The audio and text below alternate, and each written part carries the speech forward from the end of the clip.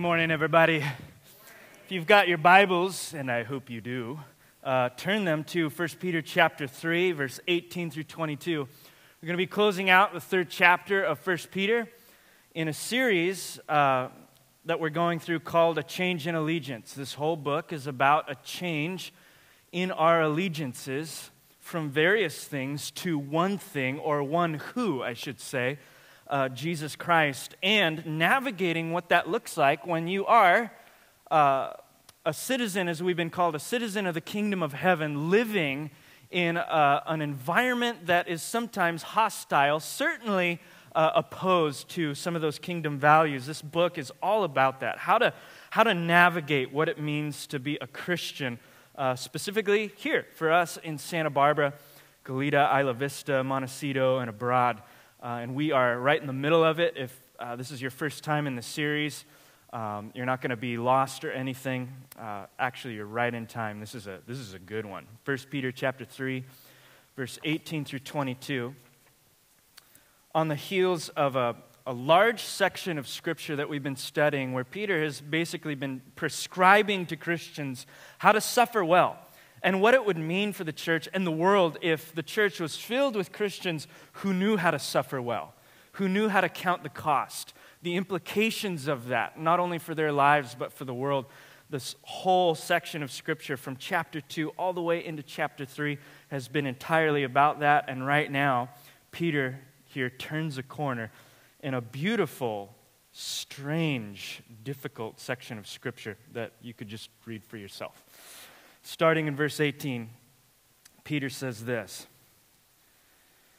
"For Christ also suffered once for sins, the righteous for the unrighteous, that he might bring us to God, being put to death in the flesh, but made alive in the Spirit, in which he went and proclaimed to the spirits in prison, because they formerly did not obey, when God's patience waited in the days of Noah while the ark was being prepared, in which a few, that is 8 persons, were brought safely through the water.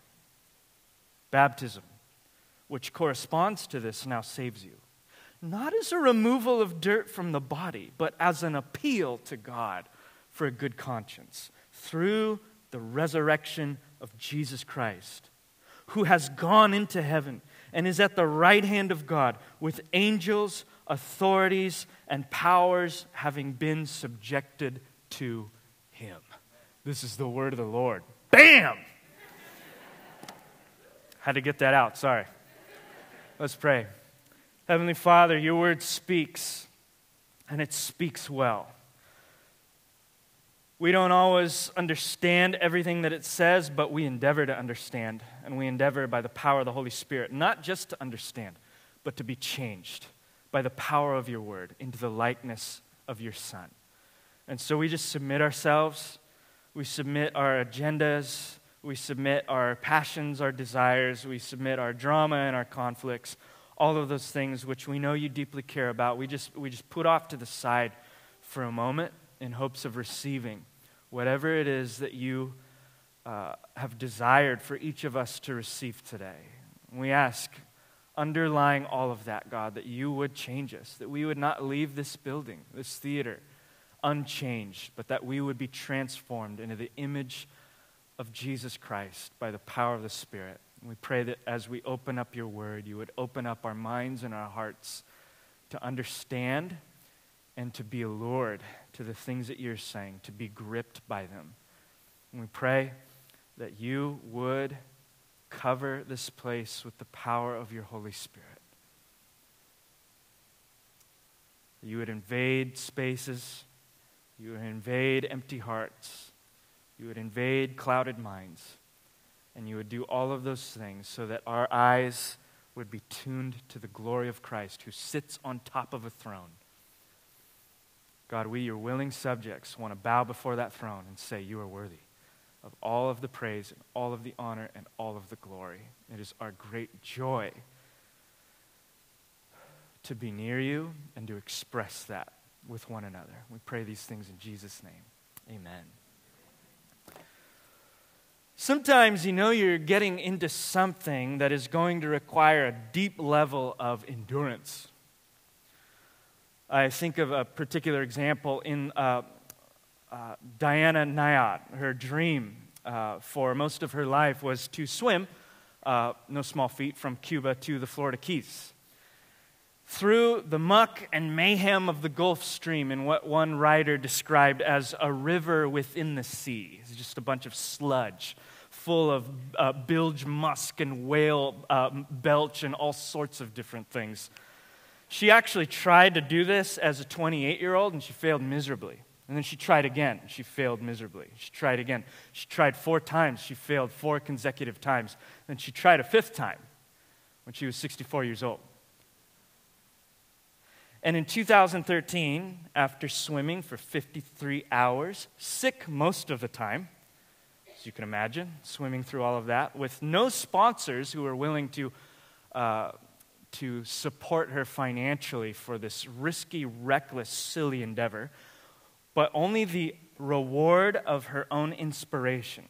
She, at 64 years old, became the first person to swim from Cuba to Florida without the aid of a shark cage, swimming from Havana to Key West, which is a distance of about 110 miles.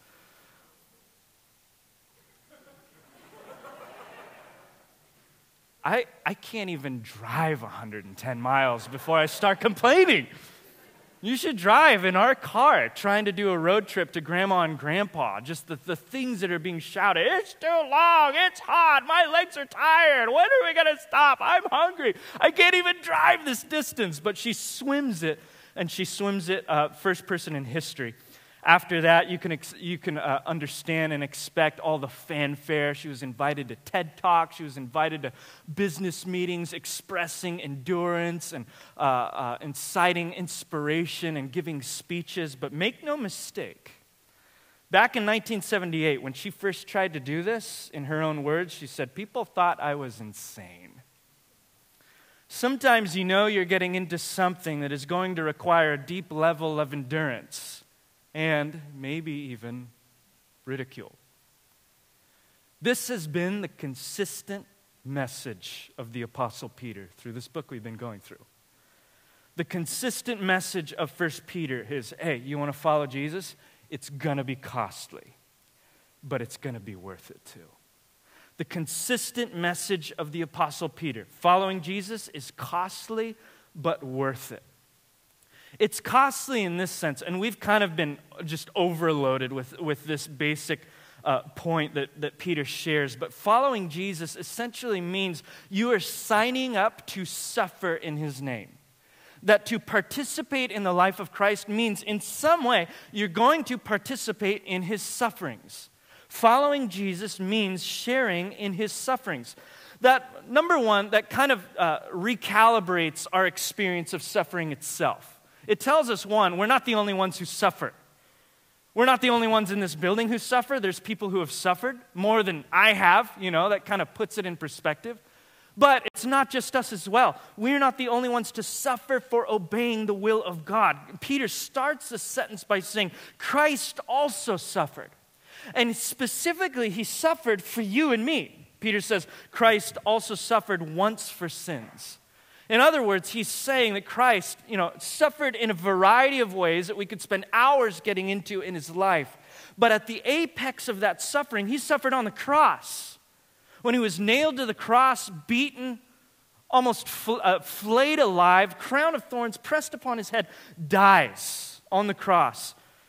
And the Bible tells us that he dies, Peter says he dies once for sins. What does that mean? Well, if you look at books like Romans chapter 3, if you look at the letters to the Corinthians and Hebrews and all of these different letters, many of which Paul wrote and Peter wrote, the essential thing that Jesus gets done in his suffering on the cross, when Peter says he died once for sin, how exactly does someone dying do anything for your sin? Well, the Bible tells us that, number one, for all who trust in that death and resurrection, for all who endeavor to follow that guy, who say, in your life is something worth following, more worth following than anything else, including my own agenda and my own life. For all who put their faith in that guy and in his death, the Bible says that his death causes the absorption of our sin into his body. And all of the destructive ramifications of your sin That we as sinful human beings that destroy and wreak havoc and at the very least hurt each other and hurt ourselves. And when Jesus dies on the cross, we put our faith in him. He absorbs our sin and all of the destructive, damaging effects of that sin, all without himself being a sinner. Peter says it's the righteous that dies for the unrighteous. The second thing that happens is that we also absorb his righteousness. We absorb all that is good about Christ. We absorb all that has come about from his identity. We absorb his inheritance as the Son of God. We absorb all the kingdom principles that he lives. We absorb his righteous resume. In what one Reformed theologian called the Great Exchange, he exchanges our sin and destructive lifestyle for his righteousness and kingdom citizenship. And it all changes from there. Christ suffered out of obedience to the Father's mission, but also suffered for his love for us. I think the author of Hebrews says that Jesus endured the cross for the joy set before him. He went to the cross not because he was forced to, but because of the joy that steered his heart as an end result. So when Peter, if you back up to the first word, when Peter says in verse 18, I'm reading out of ESV right now, he says, "For Christ also suffered once for sins." That word "for," that preposition there, is connecting here our suffering with Christ's suffering. Remember chapter 2, verse 13, all the way through chapter 3, verse 17, our suffering as Christians. Counting the cost as Christians, Peter is now connecting our narrative of suffering to Christ's suffering. In other words, he's saying the reason we must live that lifestyle, the reason that we count the cost to begin with, is because Jesus counted the cost for us.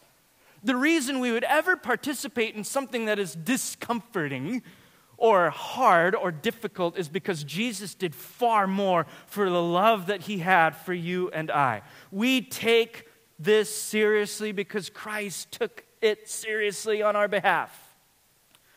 Now, I want to give a little clarification about suffering. Whenever this pops up in Peter, we're not talking about general suffering, right? We're not talking about your car breaking down or your headache or a flat tire, although God cares about all of those things. We're not talking about bad things that happened to you because of bad choices that you made. In fact, Peter says a number of times, what good is it if you suffer or if you do something wrong and you are beaten for it? Like just harsh language. He says also, I think it was a week ago, he said in verse 17, chapter 3, it is better to suffer for doing good, if that should be God's will, than for doing evil. It's better to suffer because you're taking the call of God seriously. It's not a blessing to suffer because you did something to deserve it. So this isn't speaking about general suffering, even though God cares about general suffering. This is a specific cost associated with taking on Jesus' way of life. It is the person who takes Jesus seriously and pays the price for it, whether it's through minor inconveniences or vivid persecution. It's us choosing to follow Christ despite all of that. It's taking seriously his original command when he said in Luke, whoever wants to be my disciple must deny themselves and take up their cross daily and follow me. If anyone wants to be about my business, if anyone wants to know me and to follow me, they must take up their cross and follow me. He's not saying, I want you to wear cross-centered jewelry or tattoo a cross on your forehead. He's saying, literally and metaphorically, I want you to take up this means of death. I want you to take up your cross. We don't see crosses very often, but in the first century, Jewish people in a land occupied by Rome at that time would have been very familiar with the horrific scene of a crucifixion. They would have walked by one, regularly on their way to the grocery store, so to speak. It would have been vividly embedded in their memory that this is a horrific way to die. That would have been something that Roman citizens and Jewish people alike would have chosen to ignore and run away from. Jesus is telling his disciples, I want you to embrace it. Not that particular thing. I want you to embrace the cost of following me. For some of his disciples, it would have been a literal taking up of your cross. Many people in the first century would have been crucified for following Jesus and taking his word seriously. But at the very least, it's metaphorical. Jesus, at the very least, is saying, I want all that you thought was important to be dead in comparison to following me. And if something conflicts with following me, I actually want it to be dead. Your agendas, your passions, your desires, your biases, all of those things, they come second place to following me.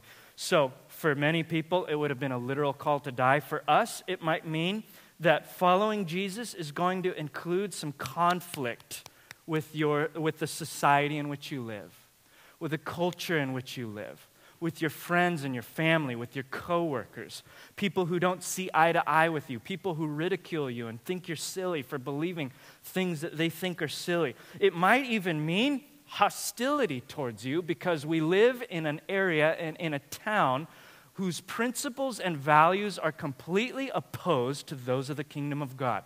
We're living in that. And so Jesus calls us to die. He says, I want you to die to those things that had a hold on you. And I want you to embrace these other things, these things that belong to the kingdom. So when Peter speaks of suffering here, he's not speaking about headaches. He's not speaking about a flat tire. He's speaking about enduring shame and ridicule and mistreatment on his behalf. And he's saying, hey, when this stuff happens, I don't want you to retaliate. That's what he's been saying through chapter 2, chapter 3. Not only does he say, I don't want you to retaliate, but I actually want you to bless those who persecute you. And we talked about blessing. It's not like it can be very easy to think of the word blessing as some condescending, patronizing gesture to someone else. Like, oh, yeah, you're saying that stuff about me. Well, God bless you too, you know? But blessing in the economy of God's kingdom means, if I could rephrase it in this way, to bless somebody else means to will their success. It means to desire their well-being. So when you're blessing your enemy, you're not just throwing them a pat on the back or some condescending remark. You're desiring inside and out, I want good things to happen to that person who is cursing me.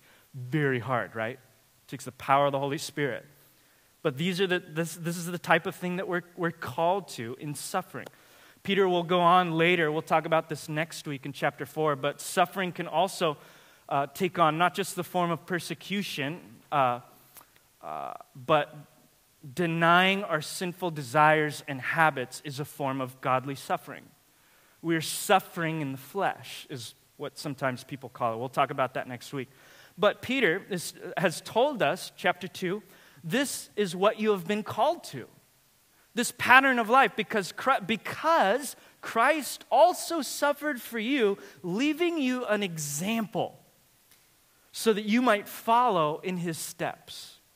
So we endure the cost of following Jesus because he endured the cost of saving us from our sins. We undergo whatever we have to. We count the cost, we press on because he counted the cost for us, and we are thankful and filled with joy over that. Now, at this point, you might not be thankful and filled with joy. You might be totally weirded out by all of this command and pledges to endure suffering. Maybe you're saying, these verses about the cost and suffering and enduring ridicule and blessing people, like this is so foreign to me. It's so backwards. It doesn't even make sense. Nothing else in my life has that type of flavor to it. Everything I do in my life, I'm doing to get ahead. And if I have to push someone else behind me in order to get ahead, well, it's worth it. That's how you live here. Perhaps you feel that way here in the city of Santa Barbara. That is the problem, right? In our culture that colors so much of what we do, including our faith. So deeply ingrained in our visions of success and happiness is this concept that we have to flee from any type of discomfort. So much so that we will do anything. We will pay as much as we can. We will spend as much time as we can. We'll commit all the resources and time and effort that we can to avoid any type of suffering, difficulty, or minor inconvenience. Name anything in this life that is an inconvenience or a difficulty to you, and I guarantee there's a book, a TED Talk, a pillar, an app for that. something you can search and divulge and dig into that will alleviate your particular brand of suffering. Now, this isn't inherently bad, right? It's not bad to want to avoid suffering. I do it all the time. If I have a headache, I take an Advil. No guilt there, right? It's just interesting that it so fuels much of our motivation for everything else. It's one thing to want to evade suffering. It's an entirely different thing to center your life around the evasion of suffering. And it's even far worse when that way of looking at life, that American dream model, begins to infiltrate your faith and your spirituality and your religion, to where you go from saying, our culture's version of happiness is to be free from discomfort. You begin to evolve into saying happiness and success in Christianity is to evade suffering. Once you get to that point, you'll start to doubt that a loving God would ever allow you to endure anything that you don't like. When you get to that spot, you're in trouble. You'll begin to start thinking things like, this isn't going right, or this is difficult, or I was faithful to God, but this is happening. I must be doing something wrong, or God must be doing something wrong. Whenever we take this idea that true happiness is correlated with the evasion of suffering, we tend to move off onto the path of Christianity. And the truth is, it's just not consistent across the board.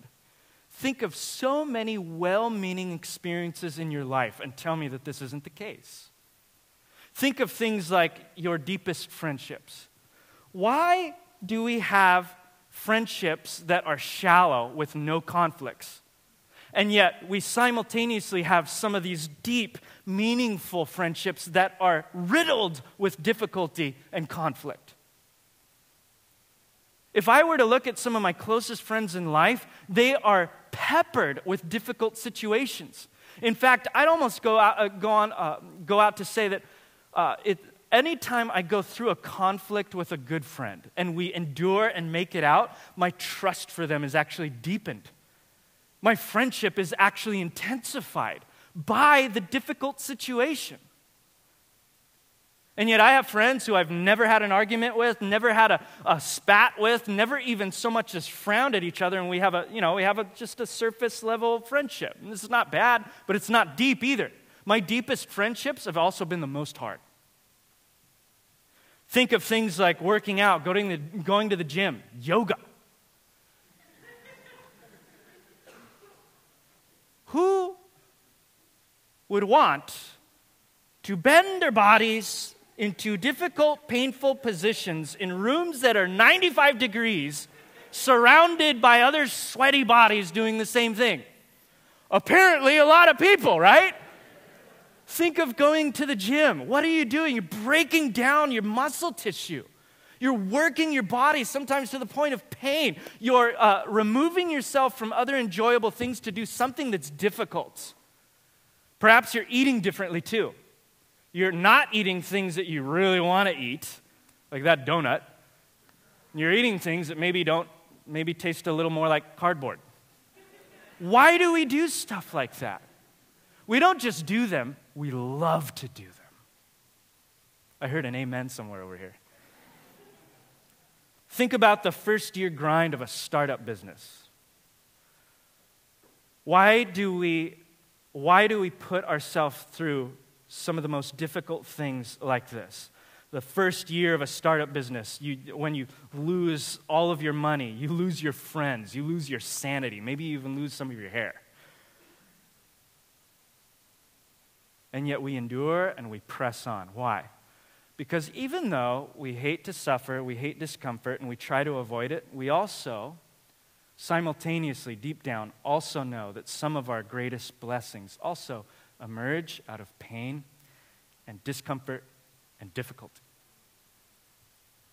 In fact, there's some things where difficulty and discomfort are absolutely necessary for the blessing. Like the birth of my kids. Now, I don't know about the discomfort of childbirth, but I have some sources. Tell me that it's not comfortable. They say that you're giving birth or whatever, Wikipedia says this, whatever, that there's like this glow on her face. Brianna had a glow. It was this glow of, I'm going to kill you after this.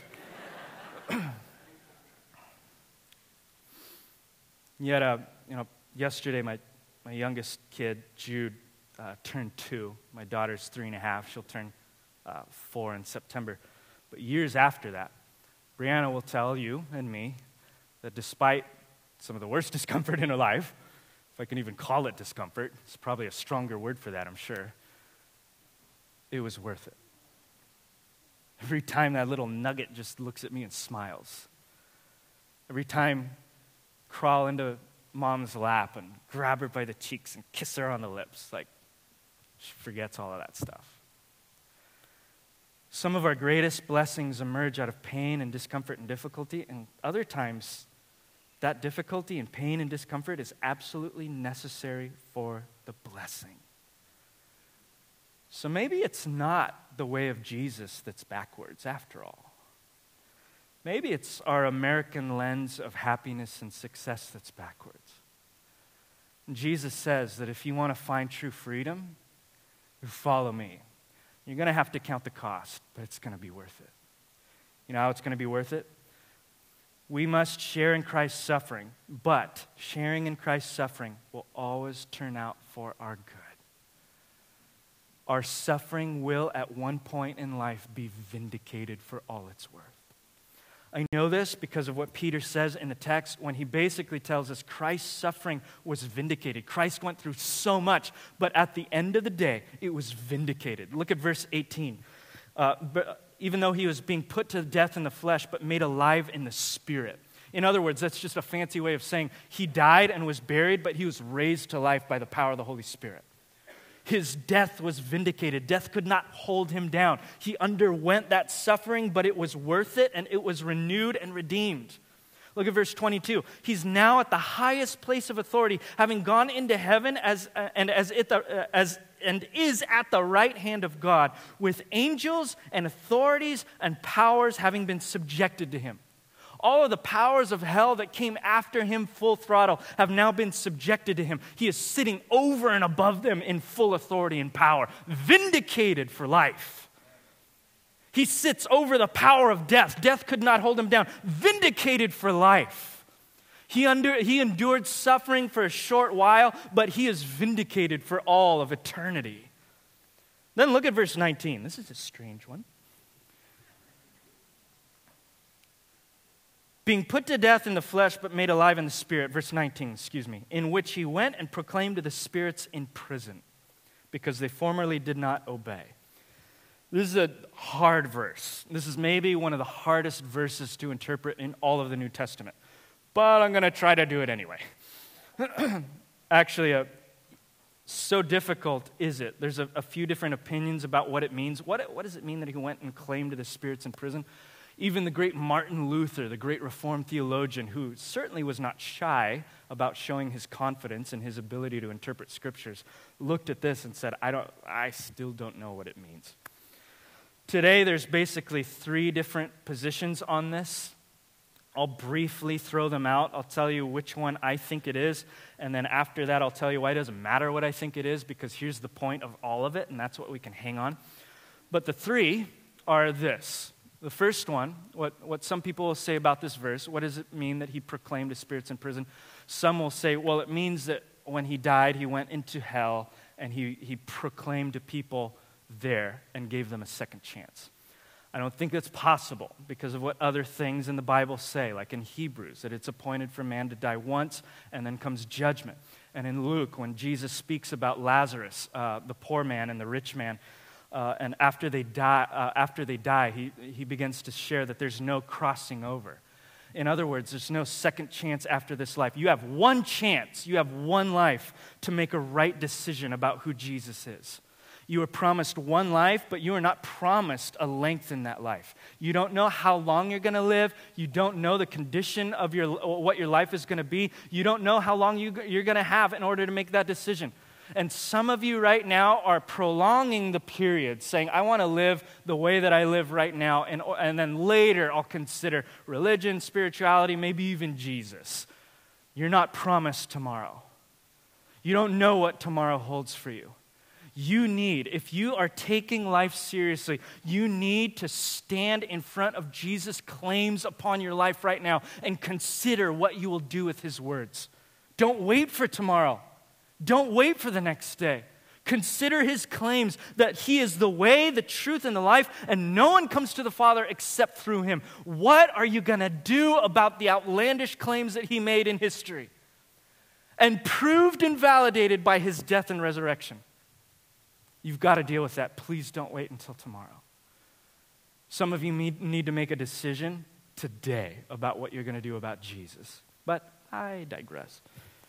The second position on verse 19 is that, in the days of Noah, before Jesus was born, the pre-existent Jesus, he's always been in existence, but not baby Jesus, but before that, he somehow, in the same way that the Holy Spirit speaks through people, Jesus was speaking through Noah to the people that were ridiculing him. That's one position, proclaiming to those people.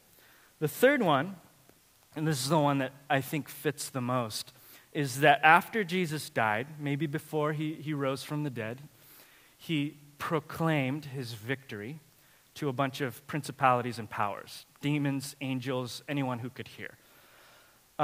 This fits really well with the rest of the text, which says basically that in verse 22. He has gone into heaven and is at the right hand of God with angels and authorities and powers being subjected to him. It fits really nicely with this theme that threads through this passage, that Jesus is vindicated in all of it that he did. We also see this type of thing in the New Testament. I think it's Ephesians chapter 3, maybe verse 10, where it says that through the church, God made his eternal wisdom. He put it on display for principalities and powers and authorities to see. It was as if God was bragging about how wonderful his redemptive plan was to demons and angels. In Colossians, I think it's chapter 2, we're told that on the cross, Jesus made a show of demons openly, triumphing over them. He humiliated them. He made a show of them. He proclaimed his victory in their faces. So I think that's what it is. But Martin Luther doesn't know what it is, so I'm not any better than Martin Luther. So take it with a grain of salt, even though he did become really senile in his old age. But whatever.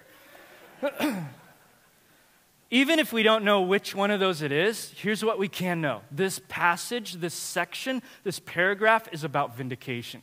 Jesus was ridiculed, he was laughed at, he was beaten, he was killed, but in the end, he's triumphant. And the reason Peter is saying this is so that we can know, we who have taken on that pattern, that if Christ's suffering was vindicated and made right, our suffering will be vindicated and made right too. That our suffering is not wasted, it is not nil, it is not arbitrary, and it is not the end story. It will be turned around for God's glory and for our eternal good. He said this in verse 14, even if you should suffer for righteousness' sake, you will be blessed. What does that blessing speak of? It's that kingdom currency in which something in the future, God's kingdom, is being pushed back into the present. It's an experience of what is to come later. Peter is saying you are blessed if you count the cost. There's something from the future, the kingdom of God making its home in your life. The Spirit of God is resting upon you. For Christ also did this, verse 18. Not only that, but we're given these pictures, these illustrations like Noah and baptism. Peter tells us that Noah, I'll just read it. He said, he went and proclaimed to the spirits in prison, proclaimed his victory, I think is what it's saying, verse 20, because they formerly did not obey when God's patience waited in the days of Noah while the ark was being prepared, in which a few, that is 8 persons, Noah's family, were brought safely through the water. In other words, in a roundabout way, Peter is saying, hey, Noah was vindicated too. You try building a giant Costco-sized ark in the middle of Topeka, Kansas. Spend a year of your life, quit your job, and do that, and see how people treat you. Not good. Peter is saying, hey, he didn't get treated well either. He was ridiculed, and what's worse, people didn't repent. Only his family did, but he was vindicated. Actually, Peter specifically says that he was brought safely through water. Water in the Bible always seems to symbolize judgment, and it certainly did in Noah's day. Water was not a blessing. Water was judgment. But Peter is saying that God graciously brought Noah and his family, 8 people, even though everyone gave him a hard time, ridiculed him, brought these 8 people through the water. And his faithfulness to God was vindicated. It was costly, but it was worth it.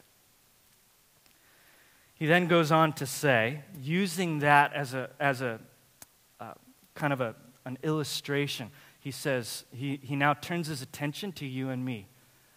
And he says, in the same way, baptism. Baptism is similar. Or specifically, baptism corresponds to this, to Noah's vindication. He says, baptism, which corresponds to this, now saves you, not as a removal of dirt from the body, but as an appeal to God for a good conscience through the resurrection of Jesus Christ, who went to heaven and was vindicated. In other words, he's saying, baptism, that thing that a Christian does when they're immersed in water and they're brought up out of the water as a symbol of their pledge of allegiance to Christ, a change in allegiance, that act has this eternal quality about it that matches what Noah went through. What happened with Noah? Even though people ridiculed him, even though it seemed silly at the moment, even though it was difficult and hard, God vindicated him by changing his life and bringing him through that difficult situation and judgment to salvation. Baptism is the same way in this. It's not the act itself that saves you. And Peter says that straight up, right? He says, baptism now saves you, not the act of washing dirt off of your face. It's not when, later today we're going to go to Ledbetter and do baptisms. It's not the physical act of going in the water and coming up that does anything to save you. He says, rather, it is the spiritual baptism that physical baptism symbolizes. It's that spiritual baptism where we make an appeal to God for a good conscience. An appeal is a pledge. It is you pledging your allegiance to Christ. It is saying, in spite of all of you done for me, in spite of who you are, I believe and I now turn around. I repent from my prior course of action to now this new one, and I'm going to follow you for the rest of my life. That physical act of going in the water simply crystallizes what happens in our hearts. So it's not going into the water that saves you. It's not even the pledge itself, as if by praying a certain combination of words, a so-called sinner's prayer, that we can do anything to save our souls. What is it that saves? Peter, through the resurrection of Jesus Christ. It is one man coming to life by the power of the Holy Spirit. As Paul says in 1 Corinthians chapter 15, the firstborn of many who will come to life. The guy who rose from the dead, conquered death, now gives that life-giving power to anyone who comes to him by faith. That's what saves you. The appeal then is us saying, yeah, I want to be saved. I do it. I'm in. The baptism is that powerful visual that crystallizes that reality in our hearts. It's the same type of thing like when we bow down on the carpets to worship. When you bow down on the carpets and you lay face down to worship, does that make your worship better to God? No. What does it do? It often crystallizes what you are experiencing in your heart. When I lift my hands in praise, it does something to me, not to God. Baptism in the same way does something to you. It fastens an eternal, supernatural truth in the depths of your heart. God saved you, and nobody can unsave you. Not even these demons and angels that are under Christ's foot, verse 22. Nothing can separate you from the love of God in Christ Jesus our Lord.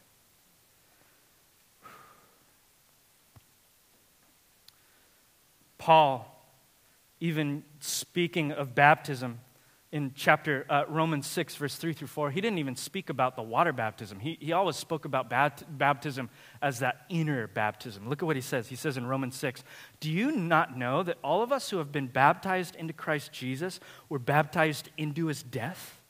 Look at this mysterious union-like language. "We were buried, therefore, with him by baptism into death, in order, just as Christ was raised from the dead by the glory of the Father, we might walk in newness of life." So anytime a person is baptized, they are forever solidifying this truth in their memory. God saved me by grace. He did it. It was by his righteous life.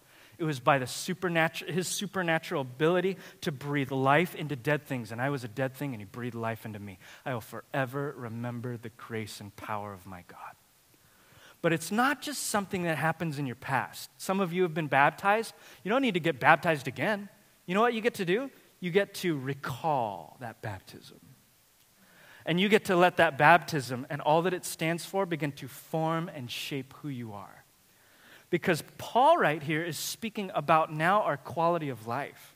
We weren't just saved once and for all and then just to be left alone by the Spirit of God. We were saved, and now we get the Spirit of God in us, conforming us to the image of God.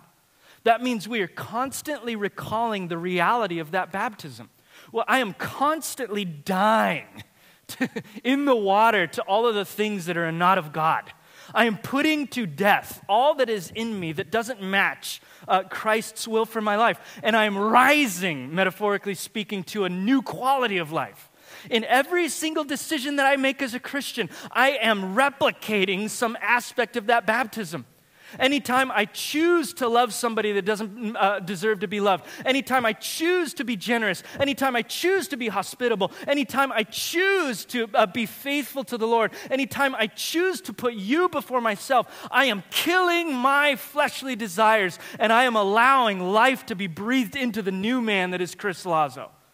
We live the reality of our baptism until we see him again. Water, signifying death. Your old life, done. Air, signifying resurrection. You've been brought to a new life. Peter is saying, hey, there's a cost associated with following Jesus, but it's worth it. You know how it's worth it? It means that in this life, you are constantly being transformed into the likeness of Jesus. And he even uses the difficult circumstances to accomplish that vision. You may say, well, that's great, but how is any of this good for me? What is my incentive to follow this Jesus? I understand the guarantee that there's going to be difficulty. I understand that there's going to be vindication once, someday. But how is this at all good for me? What is the point of following Jesus? What is the point of Christianity? Why did he die on the cross, and why should I care?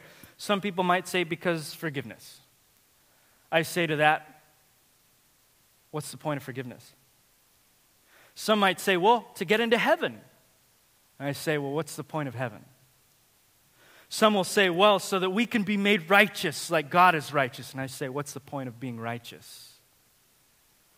And Peter answers this question in his first line by saying, Christ also suffered once for sin, the righteous for the unrighteous, that he might bring us to God. Believe it or not, the end goal of the cross is not the forgiveness of your sins. That's a stepping stone. The end goal isn't even heaven. And all of our caricatures from childhood of what heaven is like, it's country club, playing harps or whatever, false visions. It's not even righteousness for righteousness' sake. Peter is saying the end goal of all of this and your highest good in the universe is for you to be in the presence of the God who made you for himself. It's to experience what you have been created for, the deepest form of union that you have ever known impossible. I love how King David, the man who experienced everything good and everything bad, he was a murderer and an adulterer, and yet he simultaneously experienced wealth, riches, victory, and success. And he says in Psalm 27, there's only one thing I've asked for of the Lord. Only one thing that matters. Only one thing I will ever seek after. I've had it all. I've even had a kid, Solomon, who's had it all. He's had more than me. Only one thing I want at the end of my life, that I may dwell in the house of the Lord all the days of my life. I just want to gaze upon the beauty of the Lord and to inquire in his temple. I just want more of the Lord. I just want to be captivated by his presence. I just want to be dripping with who he is. I just want more of him. I just want to be immersed in him until you realize what you have been created for. Do you understand? Acts chapter 17 says that the reason God created you and I, it says that our purpose, that he scattered humanity, men and women all throughout the world, is that we might seek after him and find him. Do you realize that the book of Acts tells us that the reason you exist is to seek after God so that you might find who he is? That in him we live and move and have our being, and apart from him we actually are just a shadow of what we are meant to be? You're talking about happiness and you're looking for it in the American dream. You haven't even tasted happiness yet. You are meant for God, and everything that your heart and soul drips for is found in his presence. And until you realize that, you will spend the rest of your life disappointed, chasing broken dreams, finding things, maybe even attaining things, and finding yourself sorely disappointed because it did not meet your appetite. You want true happiness? We were called, in the words of A.W. Tozer, to an everlasting preoccupation with God. That's what you're made for. And Jesus suffered through everything to bring you back to that place.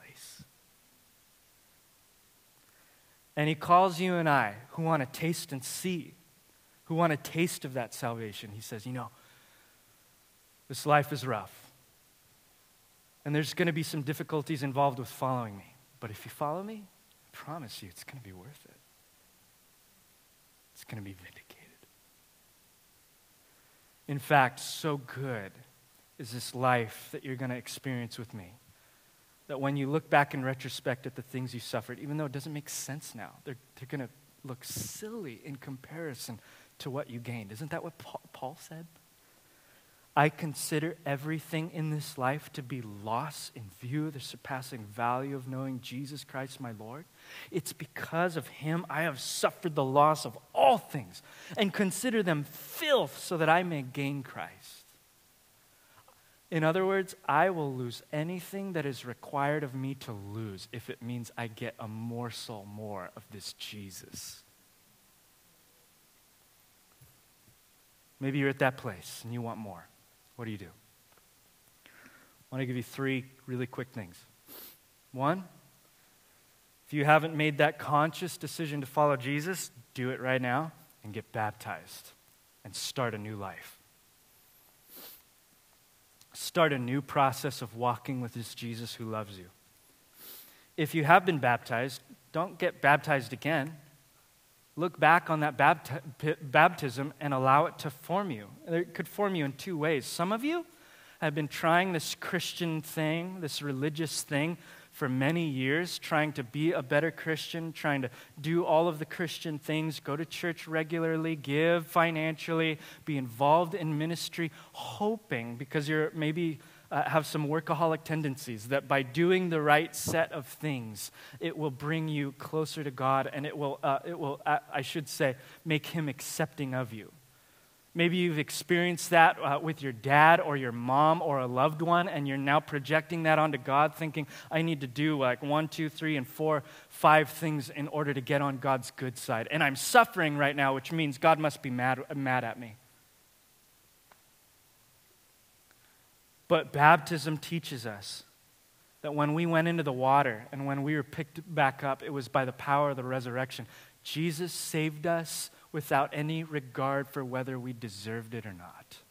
That means, Christian, you stand in a pile and in a cesspool of a bunch of mistakes that you made, but Christ sees you only one way, not according to the flesh. He sees you walking in his own righteousness and the newness of life. Some of you need to think back on your baptism and rest in it. You need to be like, I made so many mistakes today. I'm not the person that I thought I was supposed to be, but God has been faithful to me. And I'm just going to sit there for a while. Some of you are on the opposite end of the spectrum. You've been baptized, you made that conscious decision to follow Jesus, but you're not doing anything about it. You're like, I'll see him when I die. You need to participate in his life and death. Paul said in Galatians 2:20, I have been crucified with Christ. It is no longer I who live.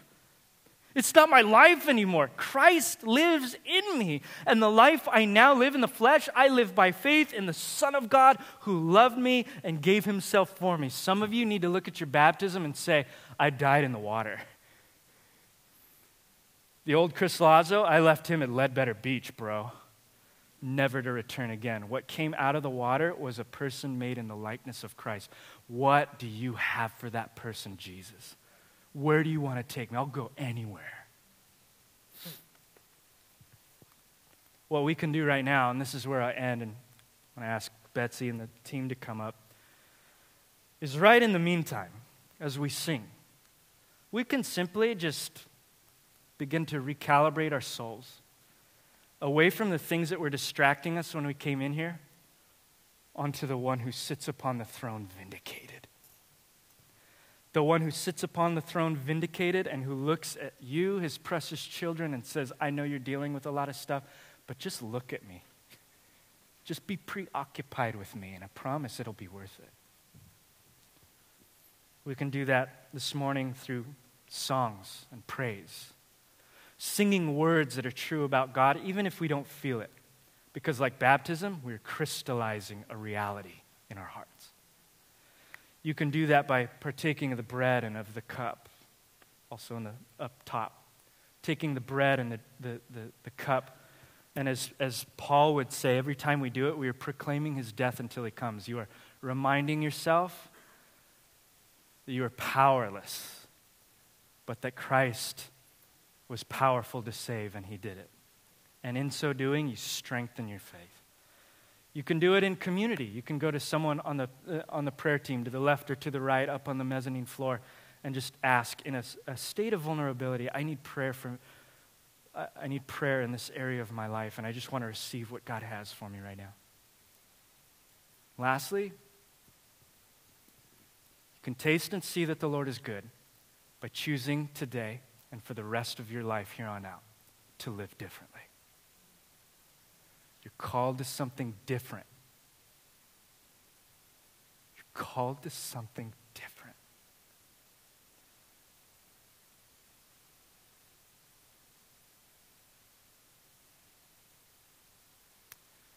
Heavenly Father, we too say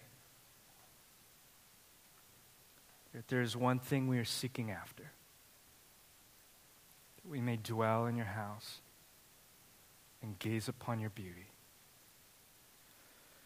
So to the Holy Spirit, the one that John said testifies about Jesus, we ask that Spirit of the living God, you would testify now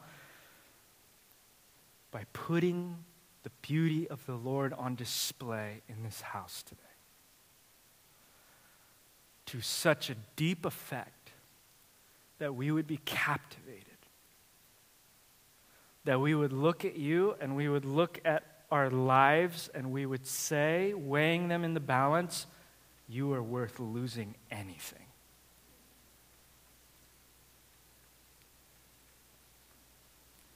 For those of us that are having a hard time with that because we have a lot to lose, ask for your mercy and your grace. For the hand of God to come and touch people on the shoulder right now, to speak into hearts, to clear clouded minds. And anything that you decide or choose to do that will enable broken, hurting people to see you more clearly and decide to follow after you. you do all of this for the glory of your name. In Jesus' name.